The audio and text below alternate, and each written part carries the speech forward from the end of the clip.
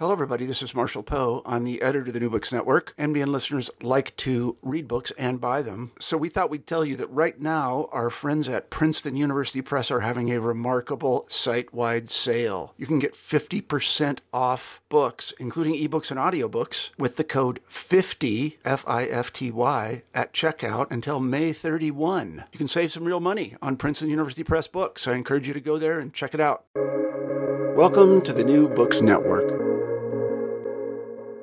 Hello and welcome back to New Books in Hindu Studies. I have the pleasure today of speaking with Kenneth Valpe, who is a research fellow at the Oxford Centre of Hindu Studies and also at the Oxford Centre of Animal Ethics. Hello, Kenneth. How are you? Hello, Raj. I'm quite well. Now, for those listening to our podcast in the timeless time of the present moment, we are actually separated by a number of time zones, are we not? I am currently on Eastern time. It's 8 a.m. in Toronto here, and you are where and when? I am in Eastern India, in a rural area north of Calcutta. And it's probably dusk there. It is. It's already dark. Yeah. Dawn in Toronto, dusk in rural India. And for our listeners, whatever time they happen to be listening to this. So we're talking today about an interesting book called Cow Care in Hindu Animal Ethics. Before we talk about the actual book, I want to make note that the book is available to any of you listening immediately via open access. There is a link in the description of the podcast whereby you will be able to download the book. I want to say a little bit about open access and why you made that decision and what you think about that. That may be an interesting way to start. Okay. When I saw this option offered by the publisher is Palgrave Macmillan, which is a subsidiary of Springer Nature, which is a very, very large international academic publisher. When I saw this option, at first I was a bit shocked by the price tag.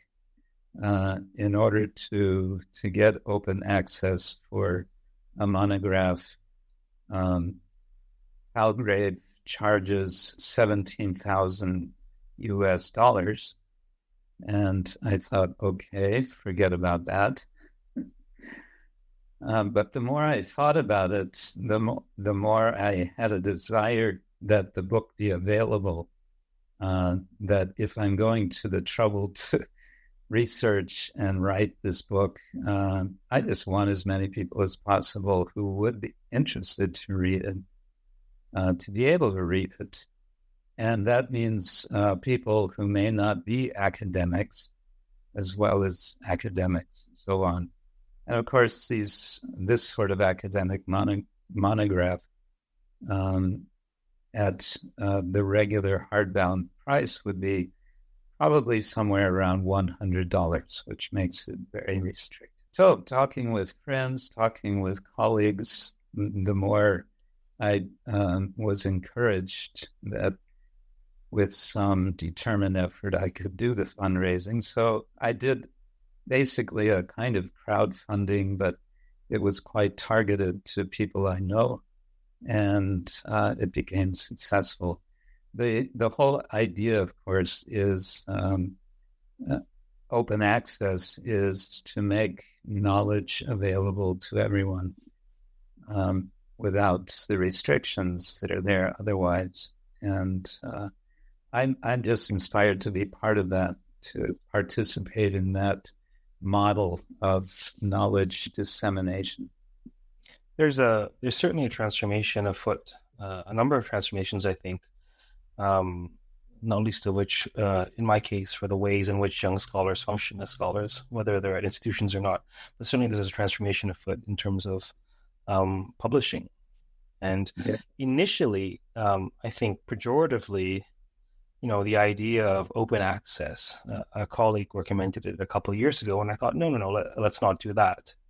And now the more I think about it, the more sure I am that this colleague and I will be putting together a collected volume that will be published open access. So, for example, in my case, I have a book out and a forthcoming one, both with Routledge.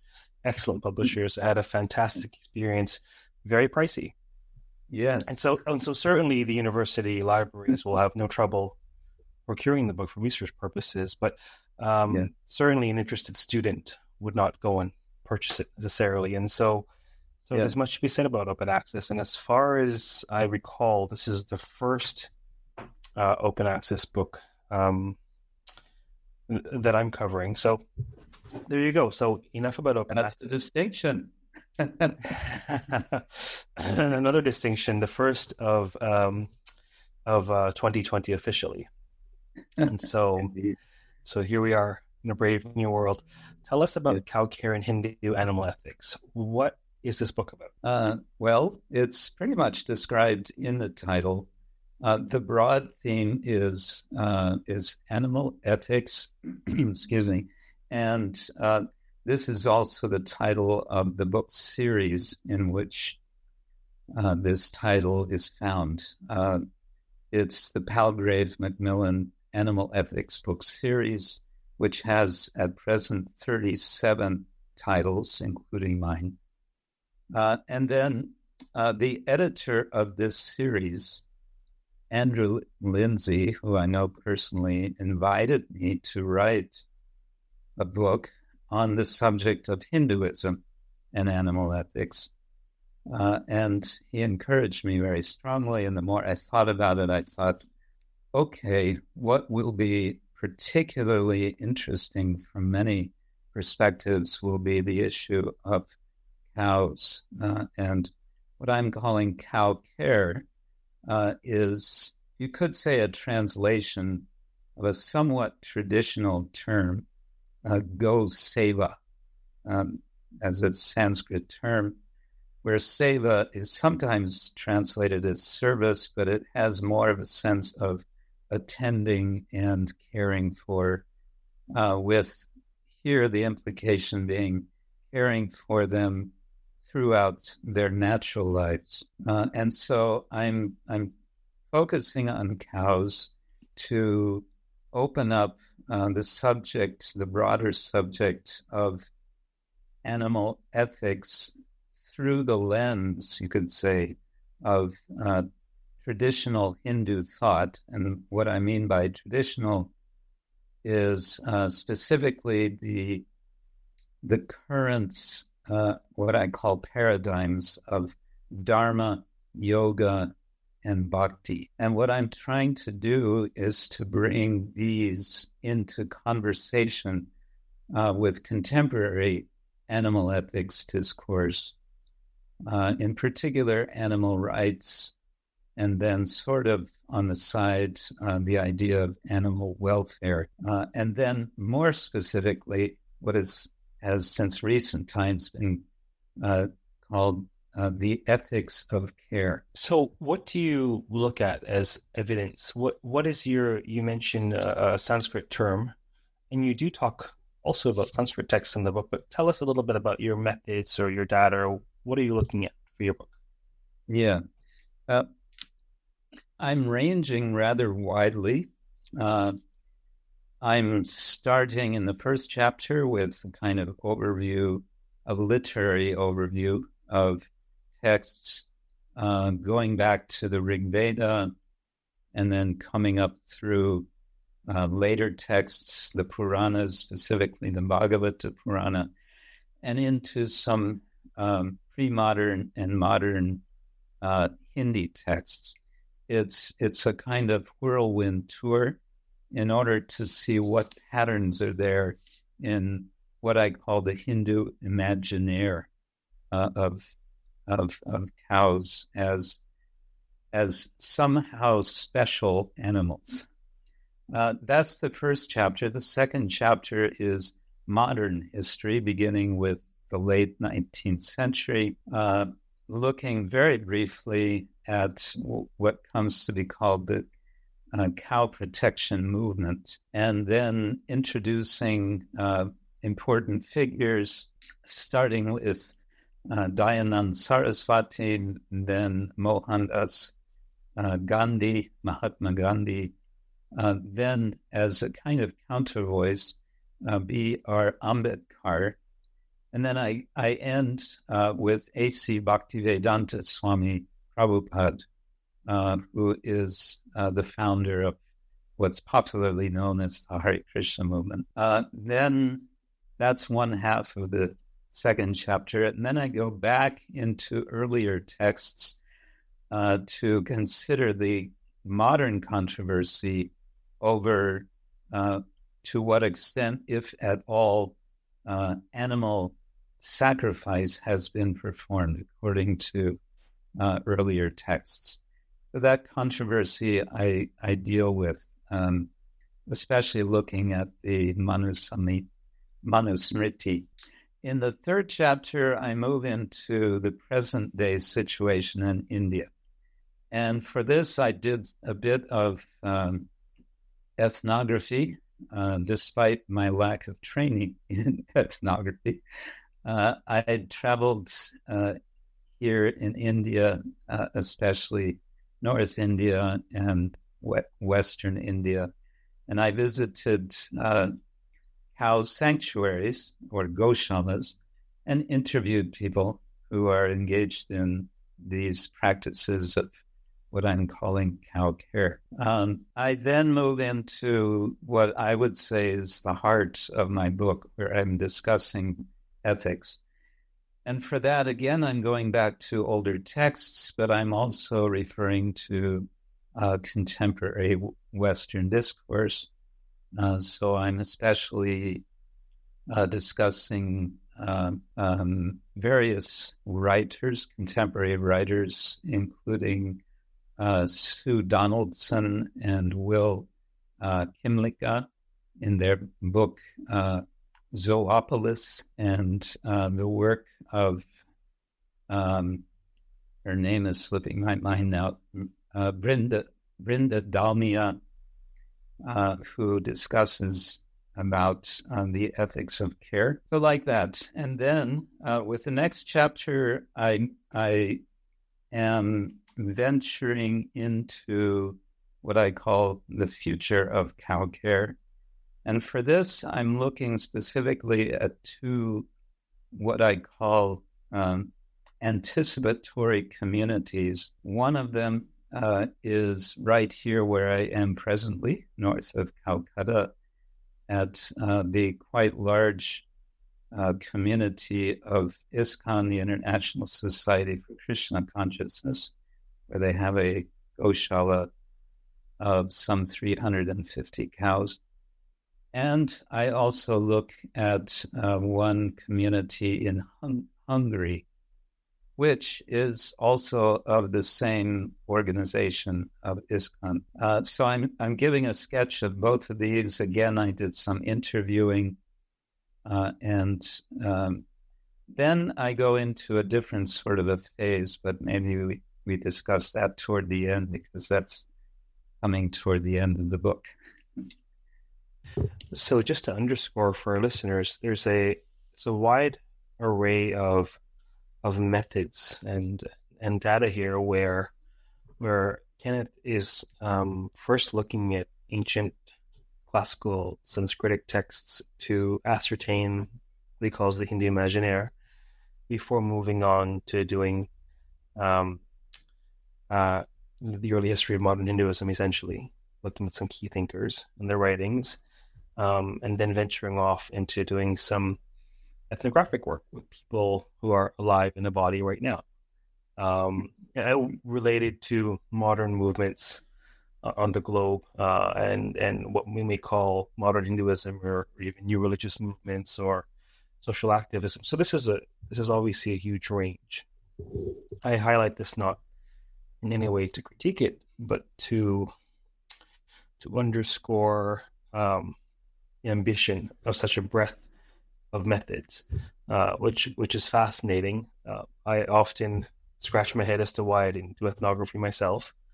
I love people, and they're my primary passion and livelihood these days. And then I read a passage in the Puranas or the Mahabharata. I'm like, oh, this is why. This is why this these tales are so gripping. Yeah. But I'll touch on the. Is this the first time you've included ethnographic work? Have you primarily been trained as a textualist? I am primarily trained as a textualist, but for my doctoral research, which was on a quite different topic, I also did a bit of ethnography. Here in India, I was interviewing priests at one particular temple in Vrindavan. So I don't know if you can call that experience. Let's take a look, maybe chronologically in the book. In terms of the Hindu Imaginaire, tell us a bit more about what that means to you as a concept, and also tell us what you conclude, what you find to be true of representations of cows in the Hindu Imaginaire. Yeah, this what I'm calling Imaginaire it's a term which probably traditionalist Hindus would not be very happy with, because the term suggests imagination of something which is perhaps non-existent. I don't really mean it in that way, but I do want to acknowledge that this is a textual, very much a textual survey, a literary survey. And the question that led my survey was, what sort of pattern or patterns are we going to find in this vast history that's going over basically a 3,000-year or more period?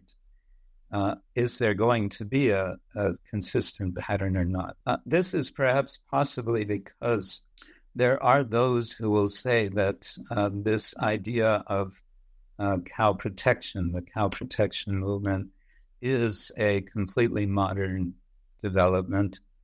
And something of my motivation is perhaps to question that. There does seem to be a long-term stream, and although it's certainly with varied interpretation over time, I think there is also consistency.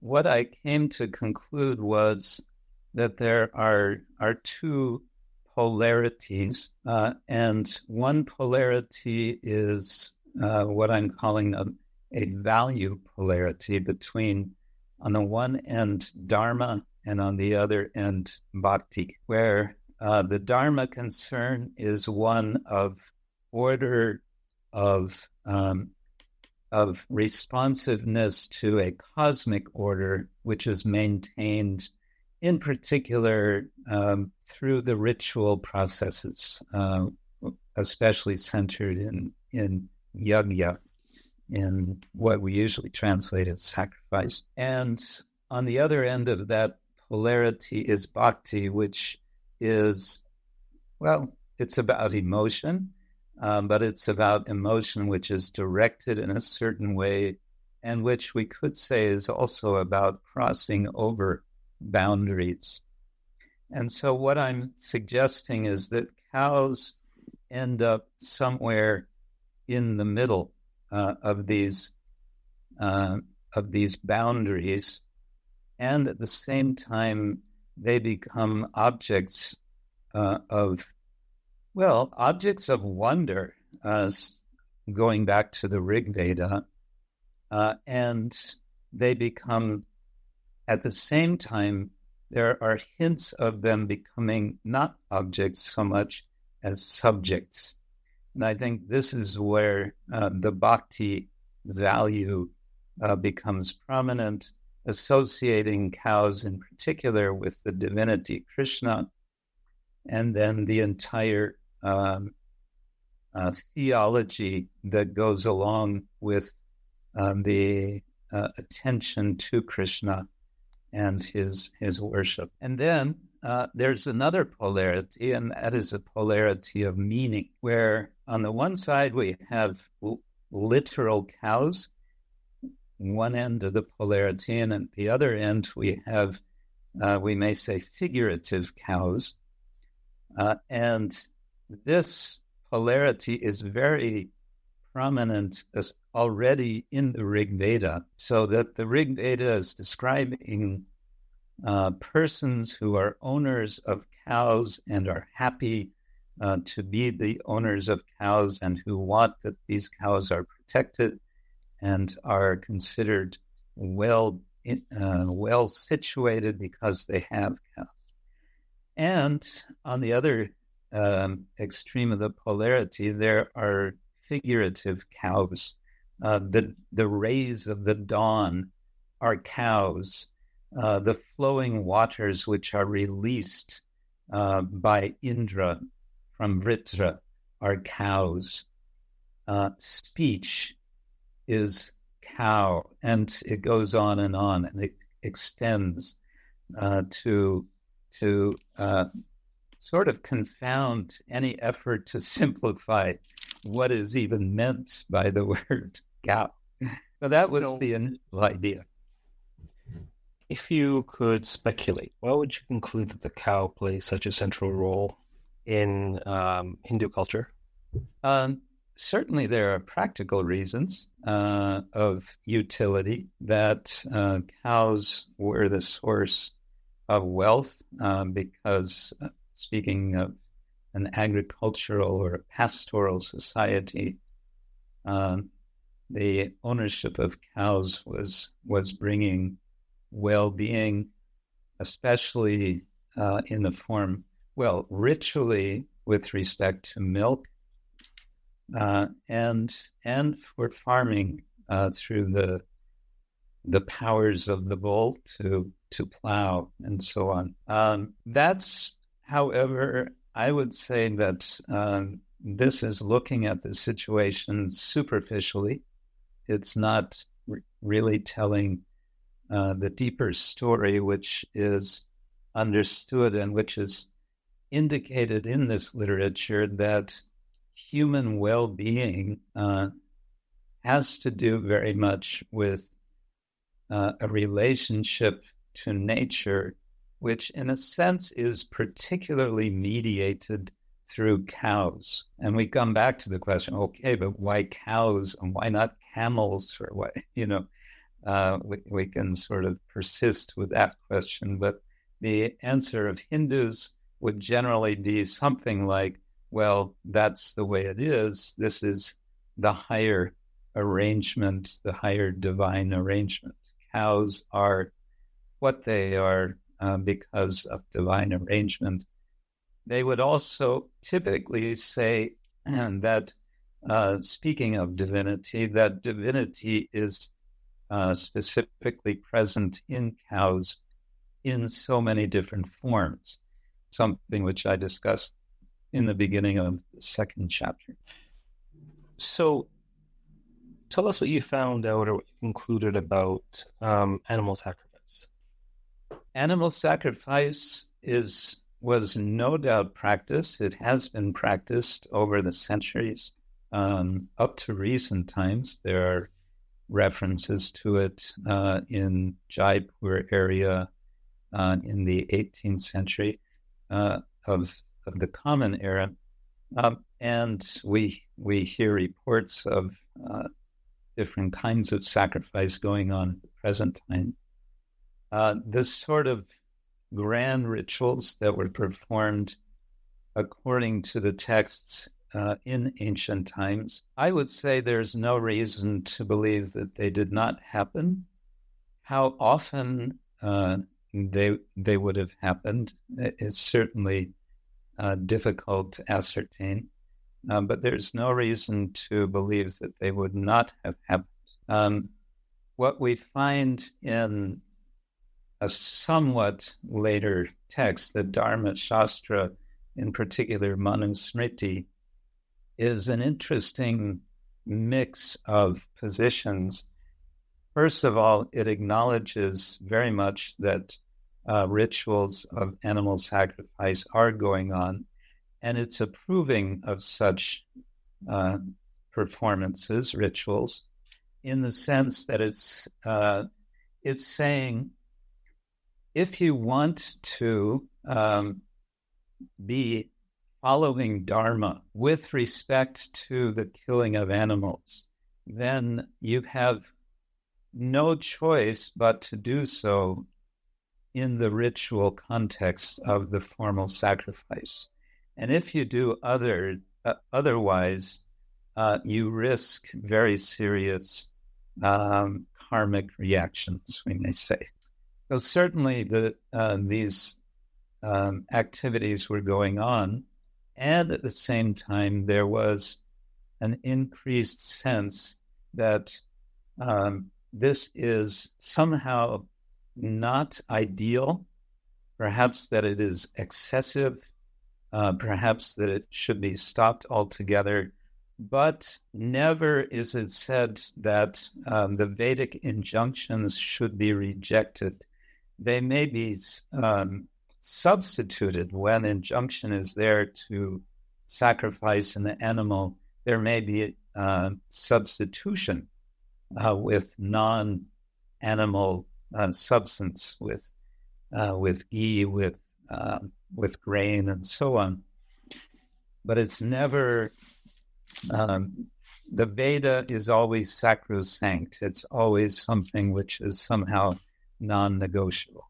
So, in setting the stage, talking about cows in the Hindu imaginary, and certainly why they're significant for the culture, and even in the context of religious sacrifice, tell us about these Hindu figures, these voices that you weave into your work.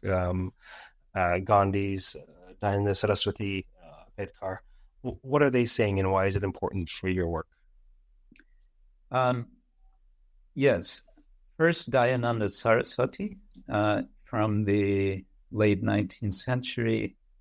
He is better known for his founding of the Arya Samaj, wrote a 15-page tract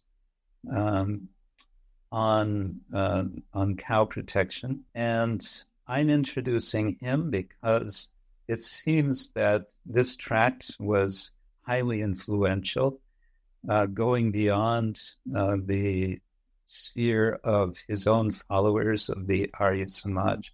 And it seems to have set in motion something of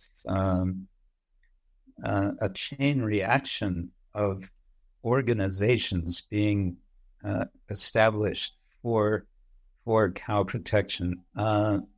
So he very much marks, in a way, the beginning of this modern movement that becomes the cow protection movement. Gandhi is interesting because although he is especially celebrated and known for his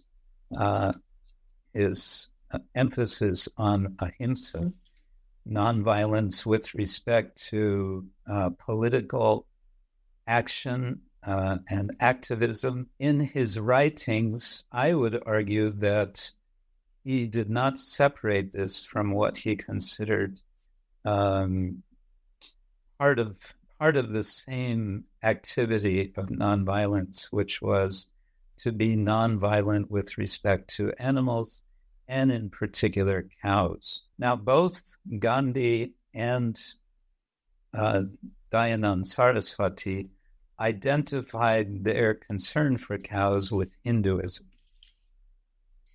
Ambedkar brings in, as I said, a kind of counter voice because, as we well know, Ambedkar was quite at odds with Gandhi on particular issues, especially untouchability. And this is relevant for our discussion because Ambedkar wrote a whole book on the subject of untouchability and its origins. And in that, he discusses this matter of meat eating and how it is identified with the so-called outcasts or untouchables. And he speculates on how that came about. in such a way through the development of Buddhism, in such a way that the Brahmins of the Hindu traditions essentially wanted to be one better than the Buddhists by being more nonviolent than the Buddhists, with the side effect, if you like, that the lower castes, those who were depending, for example, on preparing hides from dead cows, became outcasts, became held in their positions of being untouchables, what we now call Dalits. The fourth person that I mentioned contrasts with all three of the first three, Bhaktivedanta Swami, because his concern is not with cows in relation to Hinduism, but rather his concern is with cows in relation to what he would identify as Sanatan Dharma, or with what he would call Vedic tradition, using that term in a broad sense, or more specifically, he would identify with his own tradition, the Vaishnava tradition. And in this context, Bhaktivedanta Swami, in his missionary activity of bringing that tradition outside of India, also encouraged his followers to establish farm communities in which cows would be kept, would be cared for life, and significantly would not be distinguished as so-called Deshi cows or indigenous cows of India, but rather any cows, Bos taurus or Bos indicus, was not the issue for him. So all of these together present a kind of overview and sketch of what is certainly a much more complex situation of modern history of cow protection. But my purpose is just to give somewhat impressionistic, but I think nonetheless helpful perspective on the modern situation. So tell us about the modern situation. There's a number of points of entry, but I think it should be clear already from this discussion that that the notion of animal rights is particularly nuanced and perhaps even it's very different in this case. This isn't just a situation of the way in which we think of animal rights in the West. Would you agree with that?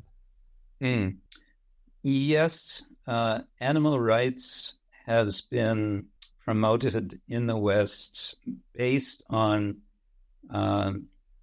ethical thinking that goes back to, the Enlightenment, where the kind of reasoning that goes into the rights understanding, I would say, is very legalistic. It's a very legalistic approach, which, you can also trace back to ethics. Well, it's a response to Aristotle, ultimately, where Aristotle did not think that animals had any rights. The whole notion of rights you can trace to more recent times with the development of human rights in various spheres, to the point where we start to question, well, why only humans? Why not also animals? Since animals are sentient beings.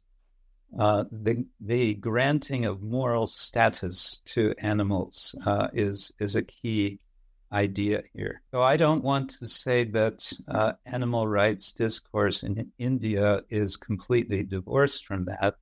I don't think we can make a sharp separation because animal ethics discourse in India has been also very much influenced by Western thought because of India being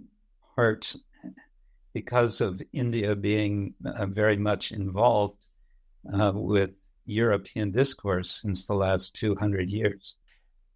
So tell us about your the case studies. Tell us about the ethnographic work.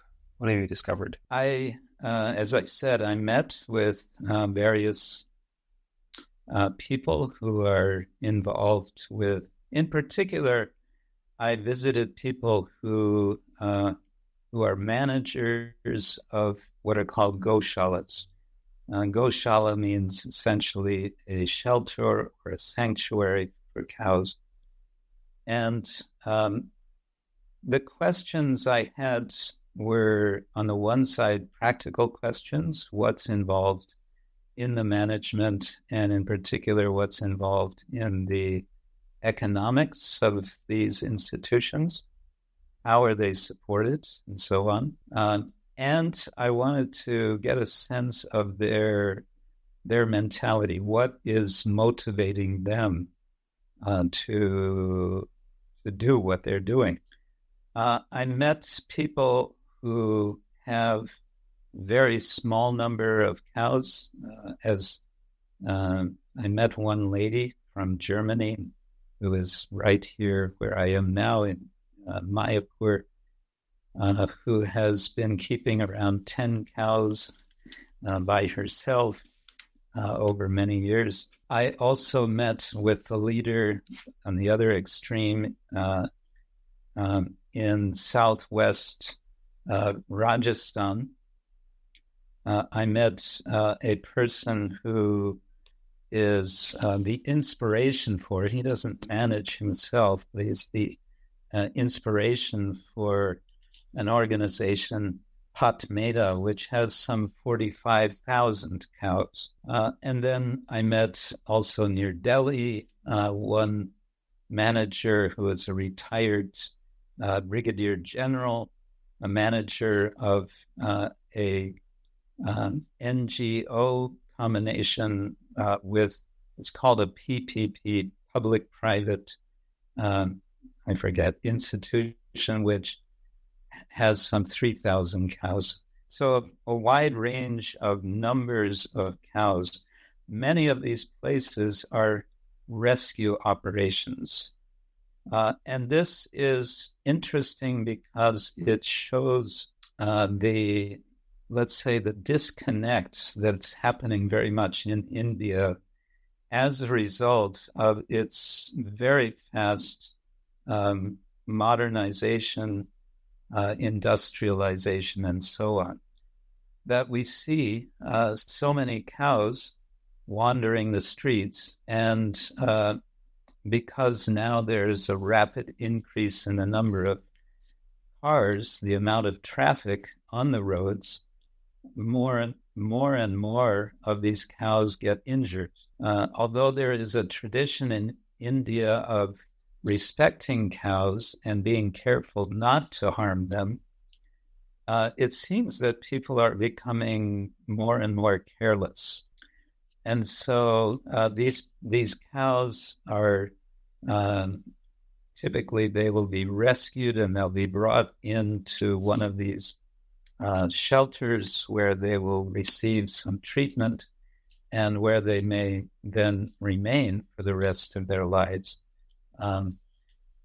Also, a related phenomenon with cows wandering the streets is that because they have nothing for their nourishment, then the garbage in various garbage collection points, and because that garbage is typically having food which is within plastic bags, we find that cows are eating not only the food, but also the plastic bags. And what is that doing? It's going into their stomachs, and eventually it's killing them. So we have this rather odd situation in India of On the one side, people will readily say that cows are in some way special. Perhaps they're even to be revered, perhaps even worshipable. And on the other side, we see so many cows are neglected. They don't seem to be prized at all, but quite the opposite. The Goshalas are an attempt to respond to that. And I have to say, this is as I see it, a stopgap effort. It's not really addressing the bigger issue. In the early 1970s, there was a major push in India by the central government to develop the dairy industry. And this effort was extremely successful. By the 1990s, India was measured as having the largest dairy industry in the world. Now, this was, of course, very good for the dairy industry and for the owners of the cows giving the milk. But if we then ask, so what happens to those cows when they are giving less milk and then giving no milk? And of course, the answer is they will be sold for slaughter. And so what I suggest in this book is that we have to see the dairy industry as an extension of the meat and leather industry. And as it turns out, the meat and leather industry are substantial industries in India. And this is, again, somewhat, I would say, an anomaly for India. Speaking with these people, I was very much struck by their dedication, their conviction that to care for cows is a special kind of responsibility, a duty of human beings. Some of them at times would wax poetic and very devotional about the need for dedication for their care.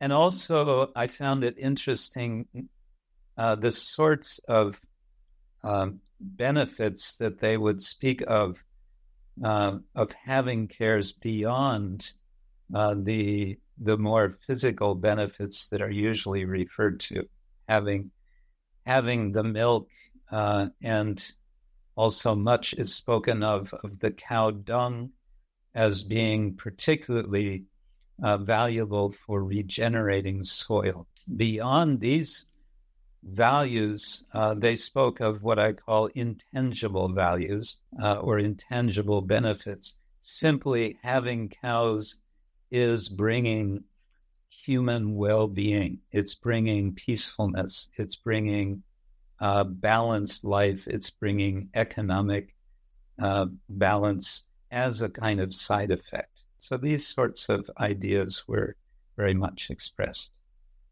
So in terms of these officials and these cow care projects, would you say that they were motivated by what you would call Hindu piety? To what extent would you say that's the case? That their prime motivation is inextricable from their conception of being a Hindu, or even latching on to what you mentioned as resonating with the Hindu imaginaire? Yes, there's certainly a lot of identification with being Hindu. And this is something that I am concerned about in the book, is what is their understanding of being Hindu? I would say to a large extent, this becomes, unfortunately, very much tied in with Hindutva, with this sort of politicized notions of Hindu tradition or Hinduism, which turns into, of course, the very dark side of communalism.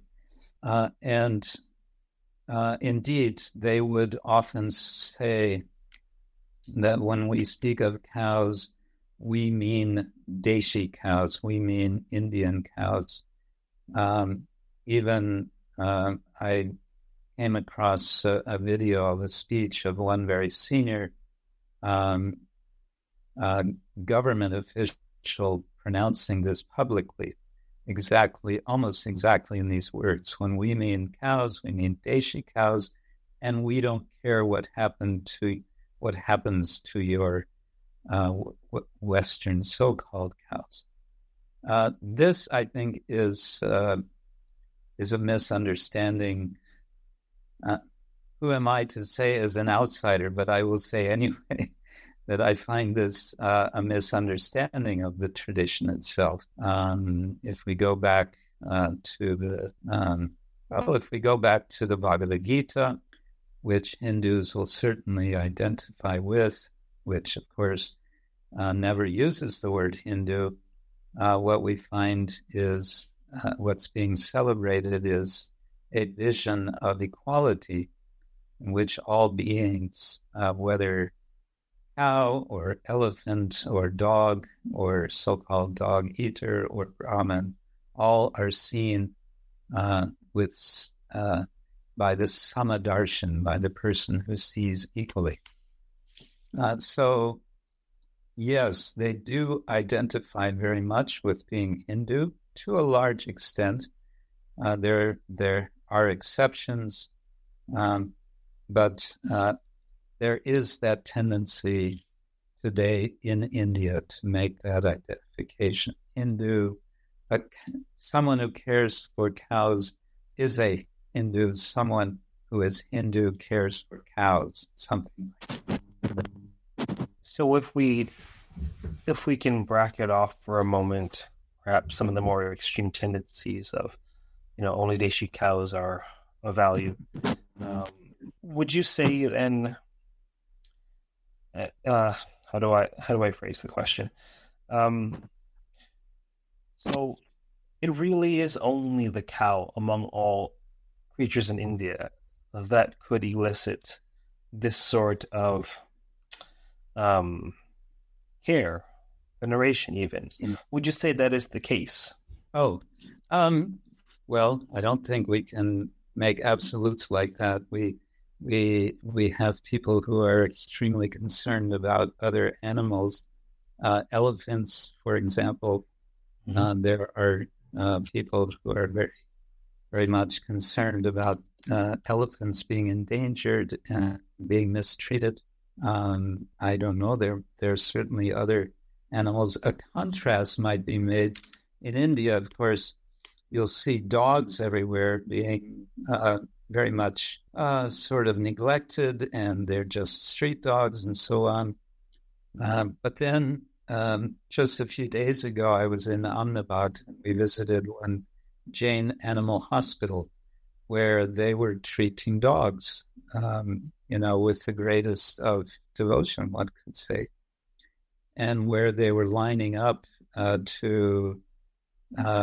they were preparing for a sudden influx of birds because I don't know if this is all over India, but around this time there is this kite flying festival, and they fly kites using string which has glass powder. And this glass powder, why they do this is they're competing. They're trying to cut the string of another kite. But as a result, they're cutting also the wings of birds. And so this particular shelter or animal hospital I visited said they expect some 2,000 birds to be brought in the course of a few days. That's incredible. What would you hope? What do you tend as the main takeaway or the main takeaways of this fascinating book? The main takeaway, I would say, is can we kind of step back from the animal ethics discourse as it's been articulated in the West to bring in other voices, in this case, I use this word Hindu guardedly because it is problematic in so many ways, but from the Hindu tradition, out of convenience using that term, can we benefit from some sources or resources of that tradition? And I'm, again, calling attention to the Dharma, yoga, and Bhakti traditions. And specifically, what I want to suggest the contribution of these might be is a metaphysics to undergird or to serve in some sort of foundational way to our concern that animals' sentience is being ignored, or it is that animals are suffering at the hands of human beings in such vast numbers.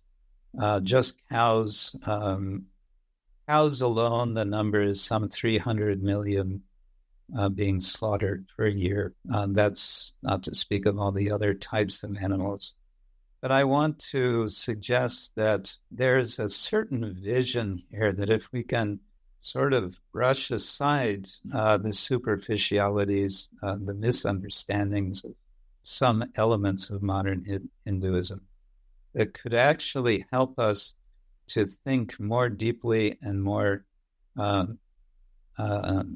effectively to address a problem which is not just about feeling good in our ethics, but which is about getting our planet back into some semblance of natural balance.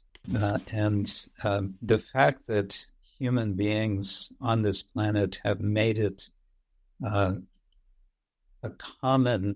commonhood that we eat meat as much as we like, and in particular of cows. In this situation, it's becoming more and more clear that this has to change, but we need some sort of philosophical, theological backing, I would say, to bring us forward. And I'm just hoping this book will contribute something to that.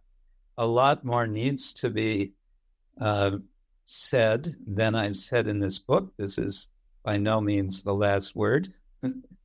A lot needs to be said about the economics of cow care than I was able to manage with this book. Maybe that's going to be a second book. I don't know.